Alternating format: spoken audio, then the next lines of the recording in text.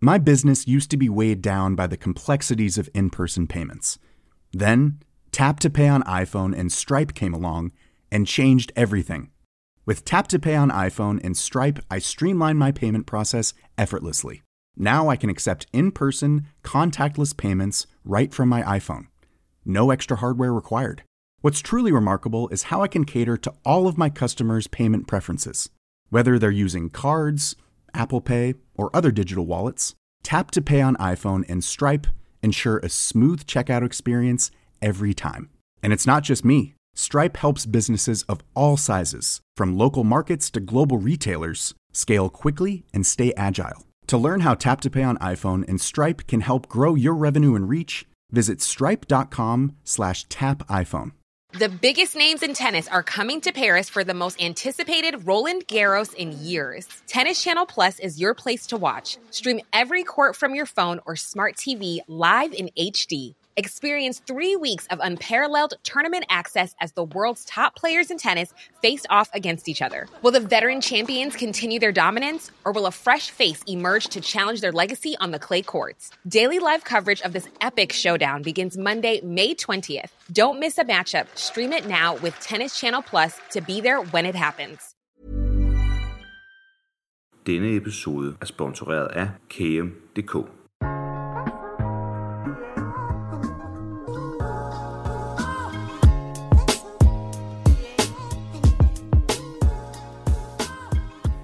Velkommen til iværksætterhistorier. Jeres vært er Esben Brandborg Østerby. I denne episode har jeg talt med Heini Zachariasen fra Vivino. Og ja, det er ham, den internationale kendte iværksætter, som sidder over på den anden side af kloden i San Francisco. Udover at tage os med på hans rejse, så taler Heini blandt andet om vigtigheden af gode partnerskaber. Og netop derfor har vi valgt KM.dk som sponsor. Hvis du ikke allerede har hørt om KM før, som desuden staves KAEM.dk, så er det en brugerbaseret iværksætterplatform, hvor man kan finde medspillere til sit iværksætterprojekt.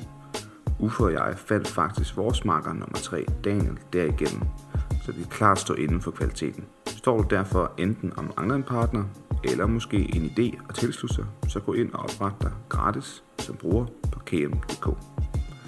Så er der ellers ikke mere at sige end, her er interviewet med Heini Zachariasen. God lytter.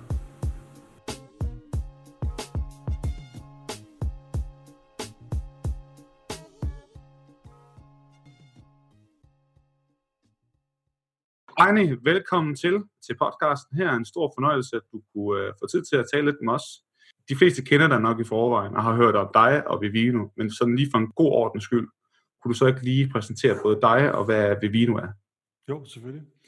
Jamen, jeg hedder Heini Zachariasen. Jeg er født og opvokset på Færøerne. Har boet i København og i Danmark i omkring 20 år, men for 5 år siden flyttede til California for ligesom at tage konkurrencen op her i California eller i USA med Vivino. Vivino startede i 2010.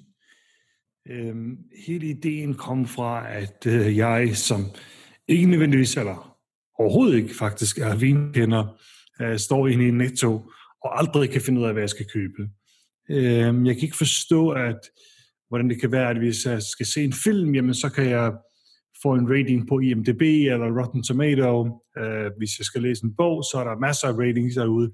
Men vin åbenbart, det skal være en stor hemmelighed, hvad der er godt og hvad der er skidt.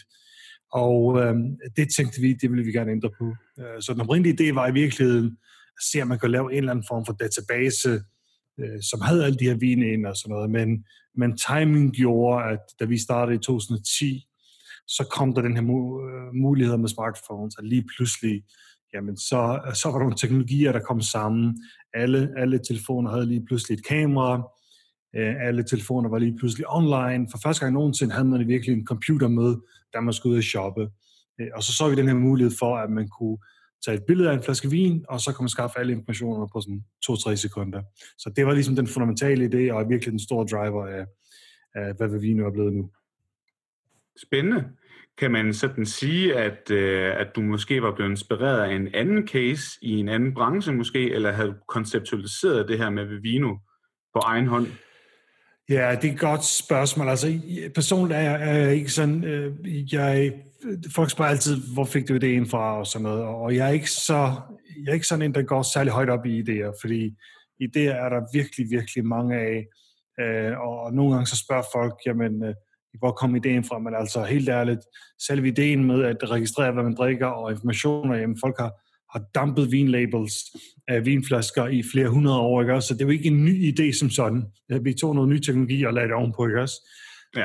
Men der er ingen tvivl om, der var noget inspiration, fordi sådan noget som Shazam, som mange sikkert kan huske, der hvor du ligesom lytter til musik, og så fortæller den, hvad det er. Der er mange, der har kaldt viner for Shazam for wine i sådan de tidlige dage, så der er ingen tvivl om, der var noget inspiration derfra og mange andre steder fra. Okay. Hvis nu vi sådan skal dykke helt ned til starten af rejsen her med Vivino, hvad sker der sådan umiddelbart efter, at du sådan oplever det her problem, og det vil du gerne løse? Hvad foretager du dig så? Jamen altså, det første, man sådan gør, det er, at man tænker, okay, er det her et problem, og er det her problem stort nok? Og jeg synes, det går hurtigt op for mig, at det kan ikke kun være mig, der har det her problem. Jeg synes, jeg kan se, at der er mange, der er i tvivl om det her vin, fordi vin er svært. Så jeg begynder sådan at tjekke, jamen, hvad findes der derude? Er der noget data derude, som jeg ikke ser? Det vil sige, er der nogle ratings på de her vine, som er derude, og man kan tage? Men det kan jeg ikke finde nogen steder. Der er de her Robert Parker og Wine Spectator, som selvfølgelig rater vin, men de rater ikke de vine, der er i Netto. De rater ikke de vine, der er i Bilka. Så der er ikke nogen information derude. Så det var sådan den første erkendelse, at nej, du kan ikke bare lave noget, som samler de her ratings sammen og gør dem tilgængelige. Der er ikke noget data. Så det var ligesom den første erkendelse. Hvad gjorde I så derfra? Jamen, det kræver en optimist og en iværksætter for at gå i gang, fordi det kræver en vis sådan naivitet at sige, jamen, vi vil i gang med det her, og vi vil gerne have alle vine i verden rated.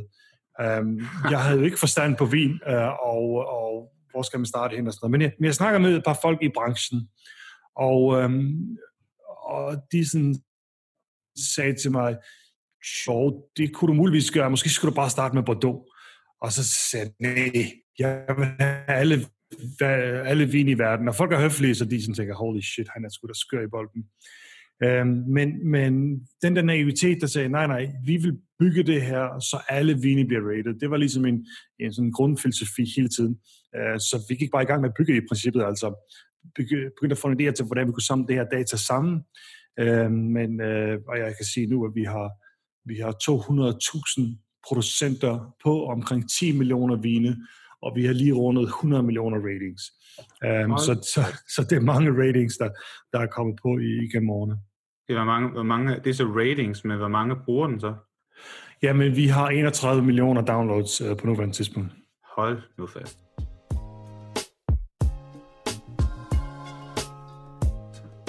Jeg tror sådan en af de ting, som jeg oplever sådan i iværksættermiljøet, det er, når man gerne vil starte en app, som jeg ved godt, det også handler meget om data hos jer, men det er jo stadig en app.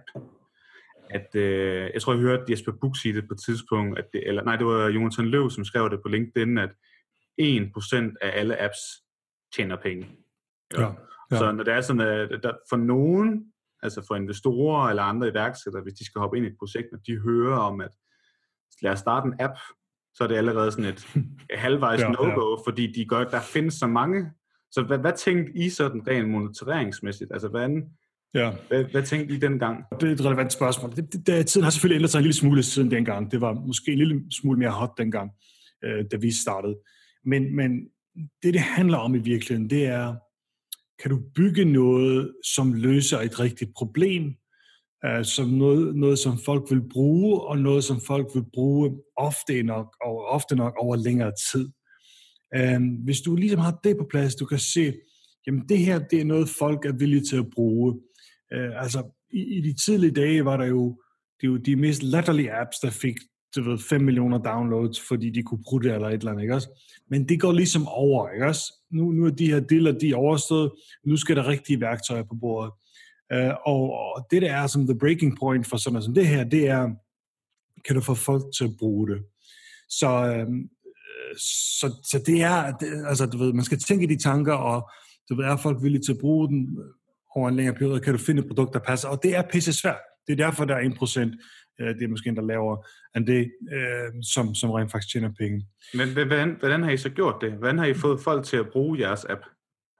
Jamen det er, altså, der er en grundlæggende filosofi der, det er, at, som jeg har i hvert fald, det er, at folk er egoistiske. Alle dine venner og de familier, de vil gerne prøve din app for sjov skyld, og de synes, den er sjov og fed og har flotte farver. Men det betyder ikke noget. Det, der betyder noget, det er folk, der ikke kender dig, ikke ved, hvem du er, vælger at tage den her app, fordi de får noget ud af det. Det vil sige, de tænker helt egoistisk, at jeg vælger at installere den app. Det er ikke så svært at folk til at installere den. Eller det kan lade sig gøre, man kan få noget god pres og sådan noget. Men at få dem til at bruge den en uge efter, 2 uger efter, 3 efter, det kræver, at du har et produkt, som giver dem værdi. Og det er sådan helt fundamentalt. Så det var det vi så, og det var det, vi ville. Det var, hver gang folk bruger vores app, så skal de få noget ud af det. Ellers kommer de ikke til at bruge den. Det er relativt enkelt. Så det vi fandt ud af hurtigt, det var bare, at det her, fordi der var 600 vin-apps i App Store, da vi lancerede. Så der var en abundance af de her apps. Men vi ville godt gå i gang alligevel, fordi vi mente ikke, de var gode nok. Så vores fokus var hele tiden på produktet. Vi fandt ud af, hvad produktet var. Produktet var i virkeligheden data. Produktet var i virkeligheden at fortælle folk, er den her vin god, eller er den dårlig? Hvad vil den koste? Hvad koster den? De der ting. Hvis du kan gøre det, du ved, så ofte, at folk føler, holy crap, det virker næsten altid det her. Jamen, så gider folk godt prøve igen, og de gider godt bruge den. Og i de tidlige dage var appen ikke særlig god. Altså, vi havde ikke ret meget data. Vi havde ikke så mange brugere til at skabe de her ratings. Så det var relativt crappy der, men den var alligevel god nok, til at nok mennesker sagde, vi giver den en chance, og vi vil gerne prøve den igen senere. Altså, det er vildt spændende, men det, som jeg sådan oplever, det er, at der er mange, som har en idé til en app, som reelt løser et problem, så launcher de ting, men så, som du selv siger, så er de svært ligesom, ved at holde brugerne aktive. Altså, en ting er, at du har altså noget, som virker i appen til det formål, som casen er til. En anden ting er, hvordan holder man den? Altså, har I forsøgt sådan at tage brugerne med ind på rejsen, eller hvordan er det? Svaret på det er relativt enkelt. Det er ikke nemt at lave, og man skal have held og alle mulige andre ting med sig, for at det skal ske. Men faktum er bare, at de apps, som folk ikke bruger efter en tid, de genererer ikke nok værdi. Altså, brugeren igen, jeg er sådan relativt kynisk omkring det, at brugeren er egoistisk og vil bruge den, hvis den giver nok værdi. Der kan også være, at selve problemet har man ikke hyppigt nok, og de der ting, det skal der være styr på. Men hvis man formoder, at brugeren har det her problem, som appen kan løse en gang om ugen, men de vælger ikke at bruge den en gang om ugen, jamen så er det fordi, at den giver ikke nok værdi for mig i det øjeblik. Og det er bare sådan, det er. Altså, det er svaret på det. Hvad gør man så? Så må man finde ud af, hey, hvorfor gider de ikke bruge den hver uge, når de har det her problem? Og så må man spørge dem og sige, jamen hvorfor tager den ikke ud af dem? Nej, jeg glemmer det. Jamen glemmer det er også i en sammenhæng med, at den giver ikke nok værdi. Så det er de analyser, man bliver nødt til at gøre, og blive ved med at forbedre sit produkt. Altså i de tidlige dage, når du lancerer sådan som det her, så er al fokus på produktet. Al fokus er på at gøre det bedre hver evig eneste dag. Dengang, der releaser vi hver evig eneste uge, lytter til brugerne og forbedrer en lille smule hele tiden. Der er typisk ikke nogen store silver bullets, men du bliver bare ved, indtil den bliver sådan mere viral og bliver bedre, og folk hænger lidt længere. Ja, det det lyder i virkeligheden lidt lean startup-agtigt. Altså at I bygger noget, lyttede til hvad de sagde, gik tilbage til at bygge noget. Ja, men det er helt sikkert sådan, vi har gjort det. Altså meget minimum viable product filosofi hele vejen igennem.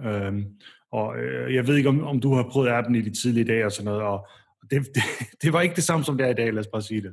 Ja, jeg må faktisk blankt erkende, at jeg er ikke en stor vindrikker, så det er lidt ligesom du selv siger, så har jeg ikke så meget kendskab til det, ligesom du ikke havde til at starte med. Det gør den mindre relevant, kan man sige. Ja, altså... Jeg tror, det, som der er interessant her, det er jo lidt casen og rejsen. Fordi man kan i hvert fald sige, at Vivino har oplevet meget af det, som der er mange andre, der går og drømmer om.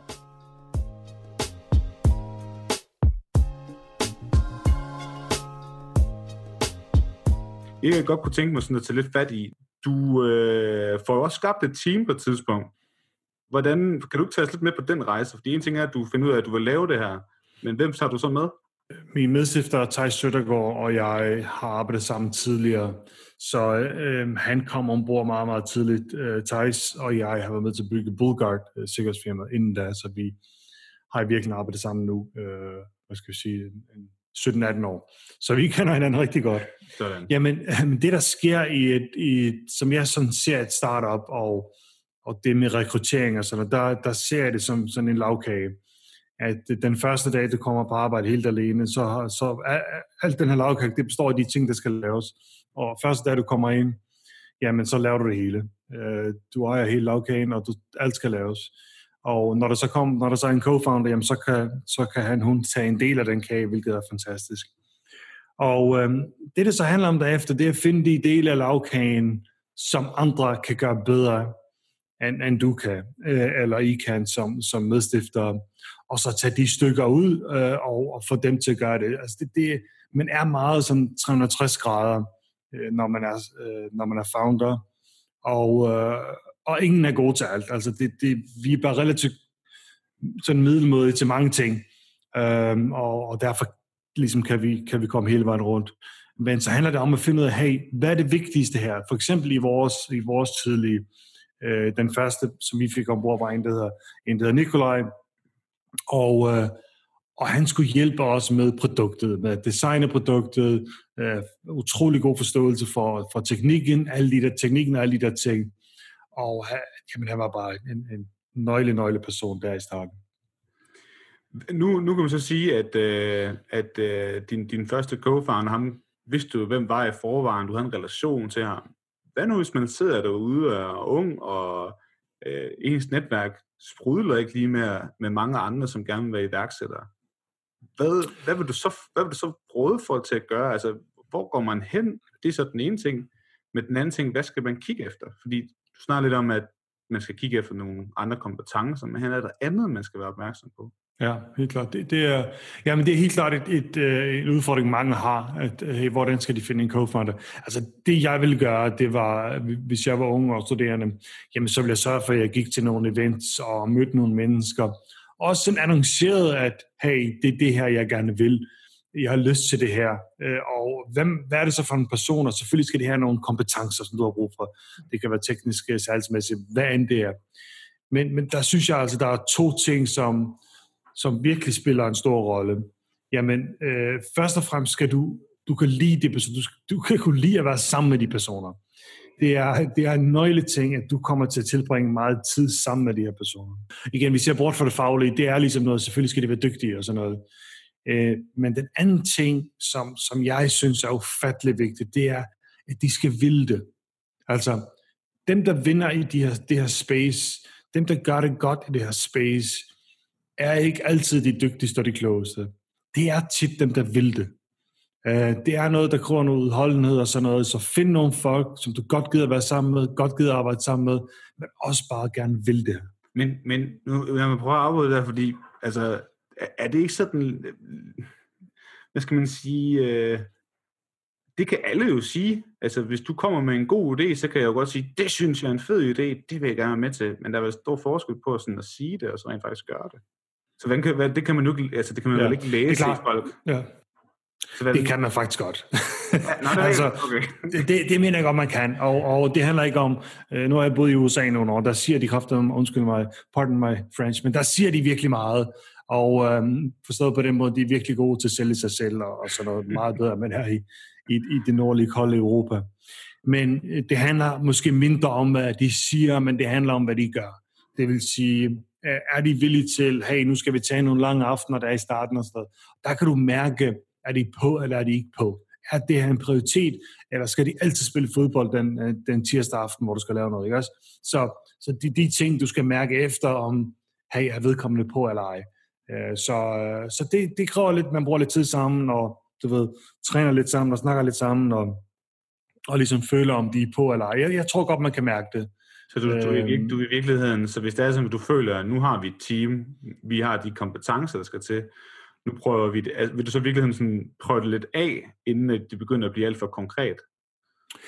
Det synes jeg, det er en god point.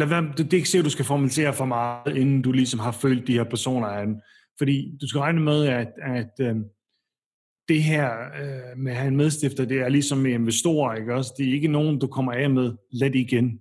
Altså, at den første cocktailaften, der hvor I drikker en drink og hygger, det er ikke sikkert, at der I skal underskrive papirerne på, at jeg er 50-50, hvad end det er, I er i gang med at bygge, ikke også? Men igen, de her ting, de har typisk et langt opløb. Altså, det er ikke sådan, man bare lancerer en ting, eller gør en ting efter en dag eller to. Det tager altid uger og måneder, inden du får lavet noget rigtigt. Og i den periode har du virkelig chancen for at finde ud af, hey, er de på, eller er de ikke på? Og der skal du følge din mavefornemmelse og sige, vedkommende er ikke med her. Vedkommende er ikke klar til rejsen på samme måde, som vi to andre er. Det skal man være klar til at tage en beslutning omkring. Det synes jeg giver rigtig, rigtig god mening. Jeg synes, jeg personligt, det er noget, jeg går meget op i, det er det her med teamdannelse. Vi har benævnt det lidt tidligere i nogle af de andre episoder, hvor vigtigt det er at skabe en kultur også. Så hvis nu det er sådan, at man har skabt et team, altså et founding team, men så begynder der at blive ansatte og praktikanter, eller hvad man nu ved, eller hvad man nu får med ind. Hvilke overvejelser gjorde I forbindelse med det? Altså, sådan, så det ikke kun er et arbejde, men du ved, det er noget, som man også føler, at jeg glæder mig til at komme ned og arbejde for Vivino. Jamen, det er... Det tror jeg er en stor del af hver founder. Altså, jeg ved ikke, hvor meget vi tænker over det, men en vigtig del af vores arbejde, det er at motivere. Altså, det er at motivere og ligesom være sådan en evangelist for det her startup. Og det skal man bare være. Og for mig personligt og for Theis, det har aldrig været en udfordring. Vi har altid kunnet få folk med os, fordi folk synes, det er spændende og sådan noget. Så vi er meget bevidste om vores kultur og sådan noget. Men det er ikke nødvendigvis noget, vi skriver ned hele tiden. Det handler mere om, hvad siger du? Hvad gør du? Hvad accepterer du? Hvad accepterer du ikke? Alting kommer fra toppen og ned. Alle de ting, du gør, det ser alle de folk, der arbejder for dig, og kommer til at gøre det samme. Så kulturen er, hvordan du opfører dig, hvordan du motiverer folk og sådan noget. Det er ufattelig vigtigt. Hvis du ikke kan få folk med dig, jamen så er der ikke noget. Jeg tror, det er en rigtig god pointe, det der. Fordi at, man kan sige, man kan tage en masse tiltag, som at vi dyrker yoga midt på dagen, eller spiller fodbold hver torsdag, eller drikker øl hver fredag, og sådan nogle ting. Men de ting kan i virkeligheden være ret ligegyldige, hvis det er sådan, at de ikke kan se visionen og gejsten i founding-teamet. Fuldstændig. Ja. Altså, de der ting der, de skal også gøres, ikke også? Men det er en form for sminke, og det handler om, det er den store mission, og at vise, man vil det. Og man ligesom har noget, hey, vi er her for at ændre verden, og det betyder meget mere, end at have en sushi-aften.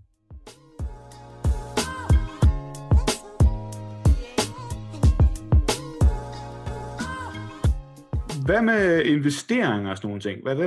Hvordan kommer det ind i billedet? Og er der ikke noget med det, I ligesom været i gang med i flere omgange? Det er helt sikkert. Altså, når man laver et consumer-produkt, selvom vi snakker om det her med at tjene penge og sådan noget, det er jo klart, at når det kommer til at tjene penge, så skal du altid have det. Der er ikke nogen investorer, der investerer i noget, hvis ikke der er nogen penge i det, på den ene eller den anden måde. Så de er der for at smide nogle penge efter noget, for så senere at få et afkast på det. Så det har altid været vores produkt, for lige at tage det, vores produkt har altid været meget tæt knyttet til et køb. Folk har brugt det, mens de konsumerer produkter, de drikker vin, eller mens de er i gang med at købe det. Så vi havde selvfølgelig nogle diskussioner om, hvordan det her kunne tjene penge på et tidspunkt. Men det var aldrig et stort tema. Det handlede mere om i the early days, at det her, det er det, man kalder et land grab. Vi tror, at der er en eller to vinder i det her space, og I skal være en af dem. Så lige nu, som et consumerprodukt, så skal det her produkt være gratis. Vi skal have så mange brugere på som muligt, og så skal vi helt klart til at tjene nogle penge senere. Og vi er så kommet i den periode nu, men sådan var det i the early days. Det betyder så også, at man skal rejse relativt mange penge for at kunne få det til at sig gøre. Sådan helt fra start, helt tidligt, så var jeg i den privilegerede situation, at jeg har arbejdet sammen med Janus Friis, som er medstifter af Skype, og også en, der elsker at drikke vin. Så Så på et tidspunkt meget tidligt, der tog jeg en tur til London og besøgte ham og spurgte, om han havde lyst til at smide nogle tidlige angel-penge. Det sagde han ja til, og så han var ligesom vores første investor. Hvor står du så nu, Heini? Altså nu har vi været i gang i et godt stykke tid. Hvad er dine planer for fremtiden? Skal du exite det fuldstændig, eller skal du ud og starte noget nyt, eller skal du ud og være investor? Eller hvad er tankerne? Ja, det er i hvert fald noget, det jeg vil definere som et godt spørgsmål. Jeg har lige trådt tilbage som CEO, har været det i 8 år, og Vivino går ligesom ind i en ny fase nu, hvor fokus meget er på den kommercielle del. Vi er meget privilegeret at finde en fantastisk CEO herovre, som har prøvet det før, og så der. Jeg er stadig sådan, ikke helt fuldtid, men arbejder meget med Vivino. Jeg har fået sådan en ny rolle som sådan stifter og bestyrelsesmedlem og sådan evangelist, der laver lige sådan noget som det her. Podcast og går til konferencer og laver en masse interviews. Og tak for det. Ja, selvfølgelig. Så det er ligesom det lige nu. Så en lille sådan sjov historie, der er jo, at det er som stifter, og så, du ved, vi er nok nogle lidt specielle personer nogle gange. Vi kan være noget obsessed med det, vi laver. Og der kunne jeg godt mærke, at da jeg ligesom skulle give slip og give det her videre til den utrolig dygtige CEO der, så kom der et vist tomrum. Altså, jeg var sådan set, nu, fordi jeg er jo obsessed med tal og følger tal og siger, nu må vi nødt til at fikse det og det, og hvad vi er. Men lige pludselig så skal du ikke kigge på de tal, og du skal ikke fortælle folk, at I må lige nødt til at kigge på det her. Så der kom helt klart et tomrum der, og jeg har rigtig mange gode venner, der har prøvet det før, så jeg har fået mange gode råd. Men det, der blandt andet blev sagt, det er, at du ved, tag det lidt roligt i et års tid, eller et eller andet. Så det, jeg gjorde med det samme der, og det kan være interessant for nogle af dine lyttere også, det jeg havde brug for noget at være obsessed over, så jeg begyndte at lave nogle videoer på YouTube, som jeg kalder Raw Startup. Vi kan lave et link eller et eller andet. Selvfølgelig. Jeg har sådan set.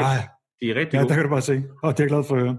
Så det var en ting, hvor jeg siger, og det er noget at være opmærksom på, hvis man er stifter, og på et tidspunkt trækker tilbage, det er, hey, jamen altså, der kommer et tomrum her, og det skal du være klar til at tage, fordi det råd, jeg også fik der, det var, hvis ikke du fylder det tomrum op noget, du bestemmer, så tager du bare et eller andet, som ikke holder på lang sigt. Så det er vigtigt at have noget, når man har sådan en speciel psykologi, som man har som stifter, så det var interessant.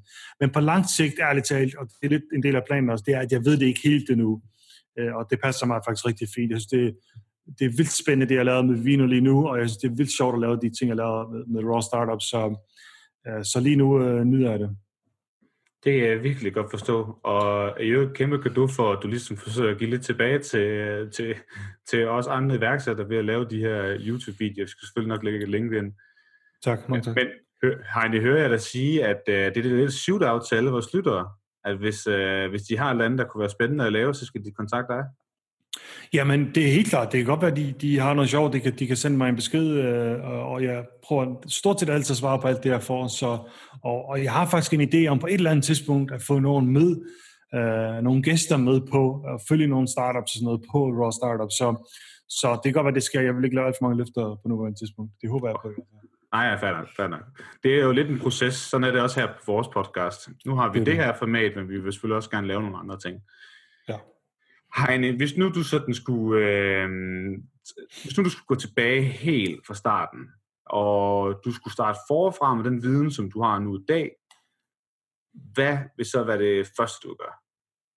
Og der er noget i den proces, du har gjort anderledes? Ja, der er helt sikkert mange ting. Altså, der er klart nogle filosofier, jeg har, og nogle af dem er bare blevet stærkere med årene. Altså, jeg synes, der er meget støj, og der er meget, man bliver forstyrret meget, når man laver et startup. Forstået på den måde. Der er simpelthen mange muligheder, der tegner sig. Og det, jeg vil i hvert fald sige til alle derude, det er, at det her med at holde fokus på det, der er aller vigtigst, det er altafgørende for succes. Som startup har du aldrig nok ressourcer. Du kan kun nå at gøre de ting, der er allervigtigst. Så du bliver nødt til at pinpoint lige nu og sige, okay, vores app er i gang, men den laver ikke take-off. Vi har lavet noget, men folk gider ikke bruge den. Jamen så er al fokus på at fikse det. Du må ikke gøre andre ting. Du skal ikke gå på en podcast som den her. Du skal ikke gå til en konference. Du skal kun fokusere på det. Tal med de brugere, der er der, og lyt til, hvad du gør bedre.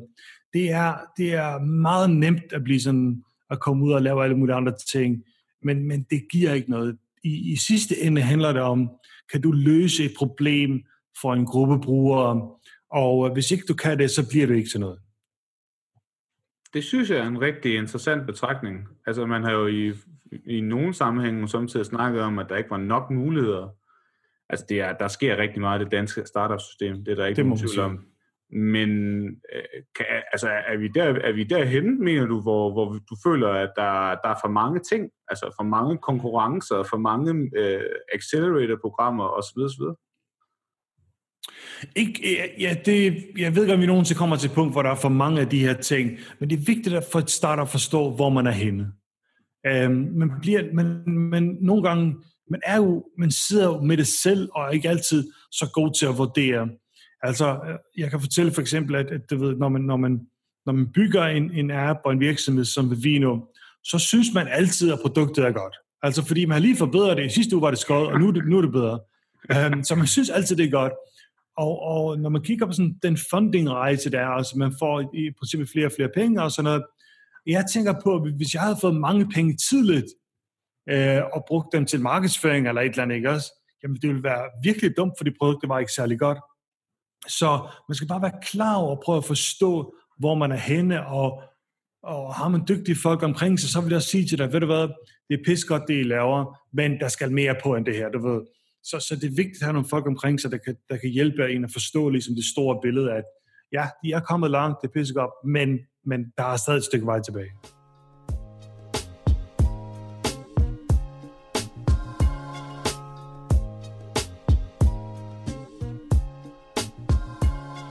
Lad os prøve at høre, Heine, så hvis nu du skulle give et konkret råd til dem, der sidder derude, om end de overvejer at blive iværksætter, eller måske er iværksætter, hvad er det bedste råd, du kan give?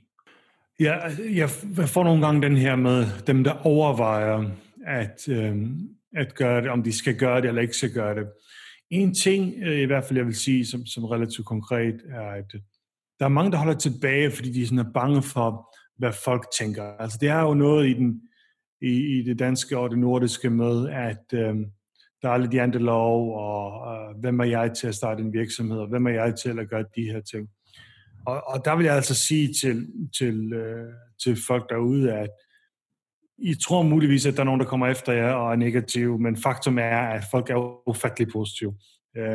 Folk er ufattelig støttende, og man får næsten kun gode ord på vejen. Så den her, når de siger all the naysayers, så siger jeg til folk, jamen der er ikke nogen naysayers out there. Altså, de fleste er utrolig positive. Det kan også være, at jeg ignorerer dem. Det gør jeg helt sikkert. Men det er lige meget. Altså, I vil blive positivt overrasket over, hvor fantastisk støttende og flinke folk er, når man går i gang med sådan noget. Jeg tror, du har fuldstændig ret. Jeg tror, at du har ret i, at desværre at det er noget, der er forankret rigtig meget i vores kultur. Altså, ja. Jeg er ikke særlig... Jeg tror, jeg læste faktisk på et tidspunkt, at i USA har man, på trods af, at de har et noget dårligere sikkerhedsnet, der har de en langt større eksekveringsrate på dem, som gerne vil være iværksætter. Jeg tror, det var... Altså, i Danmark er det 1 ud af 10 idéer, der rent faktisk bliver ført ud i livet.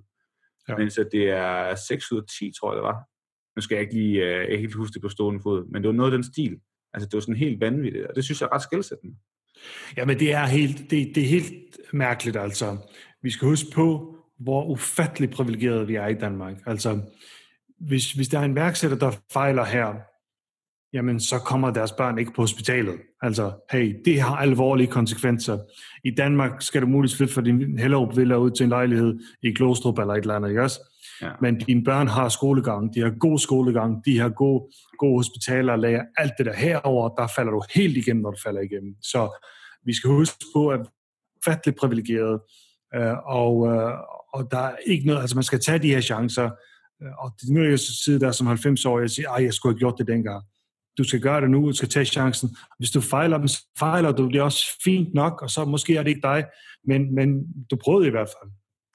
Det er sjovt, du siger det, fordi forleden snakkede jeg med en bekendt, som var omkring 40 år gammel. Han sagde, at de fleste i hans netværk, altså i den alder, at dem, som han kunne se, som havde fået, altså som var lykkelige, at det var virkelig dem, som havde taget risikoen. Altså, og tidligt. Ja, det tror jeg også på. Og det tror jeg virkelig også på. Fordi det er jo det der med, hvis du sidder på dødslejet og tænker, hvorfor gjorde jeg aldrig noget ved det der? Ja. Og det er en meget stor del af min filosofi.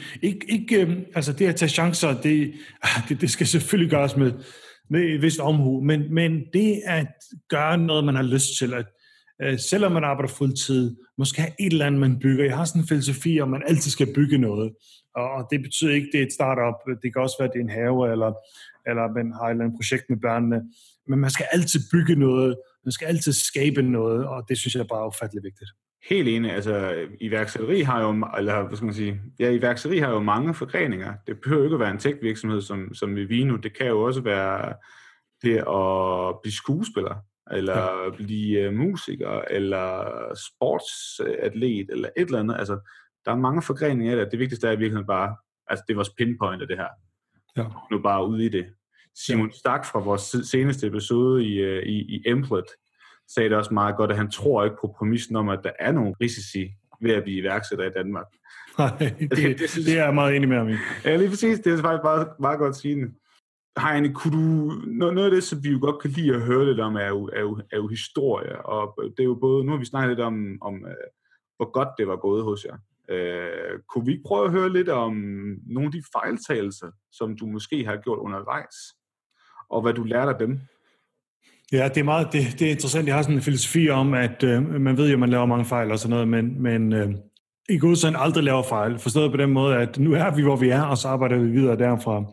Så det er også en holdning, jeg altid har, at nu skete det der, og så arbejder vi videre. Vi får altid det bedste ud af lige meget, hvad for en dårlig beslutning du tog. Så det synes jeg er vigtigt. Jamen, der er jo sket ufattelig mange ting på rejsen. Jeg tror, en ting, som vi har troet mange gange, det er, at der var de her silver bullets, de her store ting, der tager og får tingene til at hoppe. Så nu laver vi den her nye feature, nu gør vi det. Og det er der aldrig. Altså, pas på med at tage de store bets. Altså, vi har taget mange bets og investeret i mange ting, som bare ikke giver noget særligt. Så det skal man lige tænke over. Jamen, altså udover det, så var der en situation, og det her det er tilbage i 11 eller 12, jeg kan huske det, hvor vi virkelig havde et serverkollaps, altså hvor min medstifter og jeg bare ikke havde styr på de der server overhovedet. Det var meget tidligt, og vi har begyndt at få lidt trafik. Og de der 2 dage, hvor vi ikke vidste om hele vores billeddatabase på det, som ikke var ret stor, var gået tabt, og det var jo helt, altså det er virkelig barsk, altså det er sådan nogle ting, man helst skal have styr på nogenlunde. Og det er også meget nemmere i dag. Service er meget bedre i dag til de ting, men det er nogle af de ting, hvor man tænker bagefter, wow, det kunne have været rigtig galt, og det er lidt barsk, når man arbejder på noget i lang tid, at lige pludselig så kan der ske noget alvorligt. Kan det ikke løses ret simpelt med en backup? Jo, men vi havde en backup, men den var ikke helt frisk nok, og jeg kan ikke rigtig huske, hvad detaljerne var i det, men det var sådan noget i den stil. Men i dag er det bare meget bedre, fordi de her cloud services ligger og spejler hele tiden og sådan noget, så service er meget bedre til det. Okay. Tror du, hvis den havde været nede længe, altså hvis appen havde været nede længere tid, at det så havde været et dødt kapitel? Jamen, det er jo det, du føler, ikke også? Det er jo det, du tror. Du tror, at nu kollapser det hele. Og det er sådan, jeg ved ikke, om alle iværksættere er sådan, men det er sådan meget rollercoaster, at du panikker fuldstændig, men så alligevel, jamen så går det nok. Altså det vil sige, jeg vil nok have tænkt det hele er tabt nu, og så går der 4 timer, så er jeg kraften på hesten igen, og så kører jeg 200 meter i timen, ikke også? Så du er meget nede, men du kommer også op igen. Altså et andet eksempel, som også er alene, vi laver en release, det er også nok tilbage i 12. Vi laver en release til iOS, og igen, alle releases er vigtige og sådan noget. Og der er simpelthen en lille bitte bug i den her, som gør, at den starter ikke op hurtigt nok, til at ældre iPhones kan være med. Så det vil sige, at hver ældre iPhone, der starter op, den kan simpelthen ikke starte op, den dør bare. Og det vil sige, at et eller andet 30-40% af vores brugere de kan simpelthen ikke starte appen. Og det finder vi ud af nogle timer ind. Og dengang, der tager det en uge at få en ny app på App Store. Du kan så bede dem om at få et hurtigt review, men hvis du vil have et hurtigt review, så skal du helst tage appen ud og sige, det er så alvorligt, at vi har taget appen ud. Så der skal vi tage en beslutning, og det er Thijs, min koffer, der tager den beslutning og siger, ved du hvad, vi går offline nu. Og så tog han appen ud af App Store og fikser fejlen. Det var ikke svært at fikse fejlen, det var ikke det, der var problemet. Men tager appen ud, fikser fejlen, og så går vi til Apple og siger, hey, vi har brug for et hurtigt review, expedited review, som det hedder, ikke også? Men der sidder du bare på det, ikke? Altså, du har bygget nogle ranks op i de her app stores, og du ved jo ikke, indtil den her app kommer online igen, måske 1 eller 2 dage senere, om den kommer op igen. Har du stoppet den viralitet, der var der? Og det er bare painful. Altså, de der ting, de kommer til at ske nogle gange, men det er ikke specielt sjovt. Nå Heine, vi er ved at komme til vejs ende, så jeg skal sige tusind tak for din tid. Det har været rigtig spændende at høre om din rejse og dine inputs til iværksætteri. Men før vi afslutter det helt, kan du så ikke komme med dit bud på, hvem vi måske skulle tage en snak med her til podcasten? Selv tak, Esben. Det har været super hyggeligt. Dejligt at lave de her podcasts også på dansk og ligesom for det danske marked. Jeg har lavet en del af de her til sådan forskellige udenlandske podcasts, men det er fedt og sjovt at lave det på dansk også. Vedrørende andre gæster, jamen så er der jo fantastisk mange dygtige iværksættere i Danmark, og jeg ved ikke, om I har fået taget fat i David Helgason, som var medstifter af Unity. Det ser jeg som en af de største succeser i dansk iværksætterhistorie nogensinde. Så I skulle helt klart prøve at se, om I kan få lukket David på. Jeg er helt sikker på, at han har mange gode historier og mange ting, han kan lære alle iværksættere.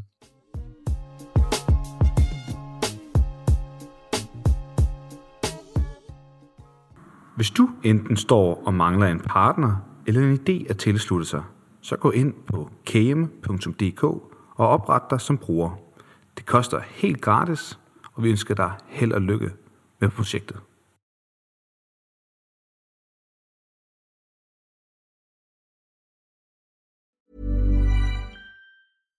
My business used to be weighed down by the complexities of in-person payments. Then, Tap to Pay on iPhone and Stripe came along and changed everything. With Tap to Pay on iPhone and Stripe, I streamlined my payment process effortlessly. Now I can accept in-person, contactless payments right from my iPhone. No extra hardware required. What's truly remarkable is how I can cater to all of my customers' payment preferences. Whether they're using cards, Apple Pay, or other digital wallets, Tap to Pay on iPhone and Stripe ensure a smooth checkout experience every time. And it's not just me. Stripe helps businesses of all sizes, from local markets to global retailers, scale quickly and stay agile. To learn how Tap to Pay on iPhone and Stripe can help grow your revenue and reach, visit stripe.com/tapiphone.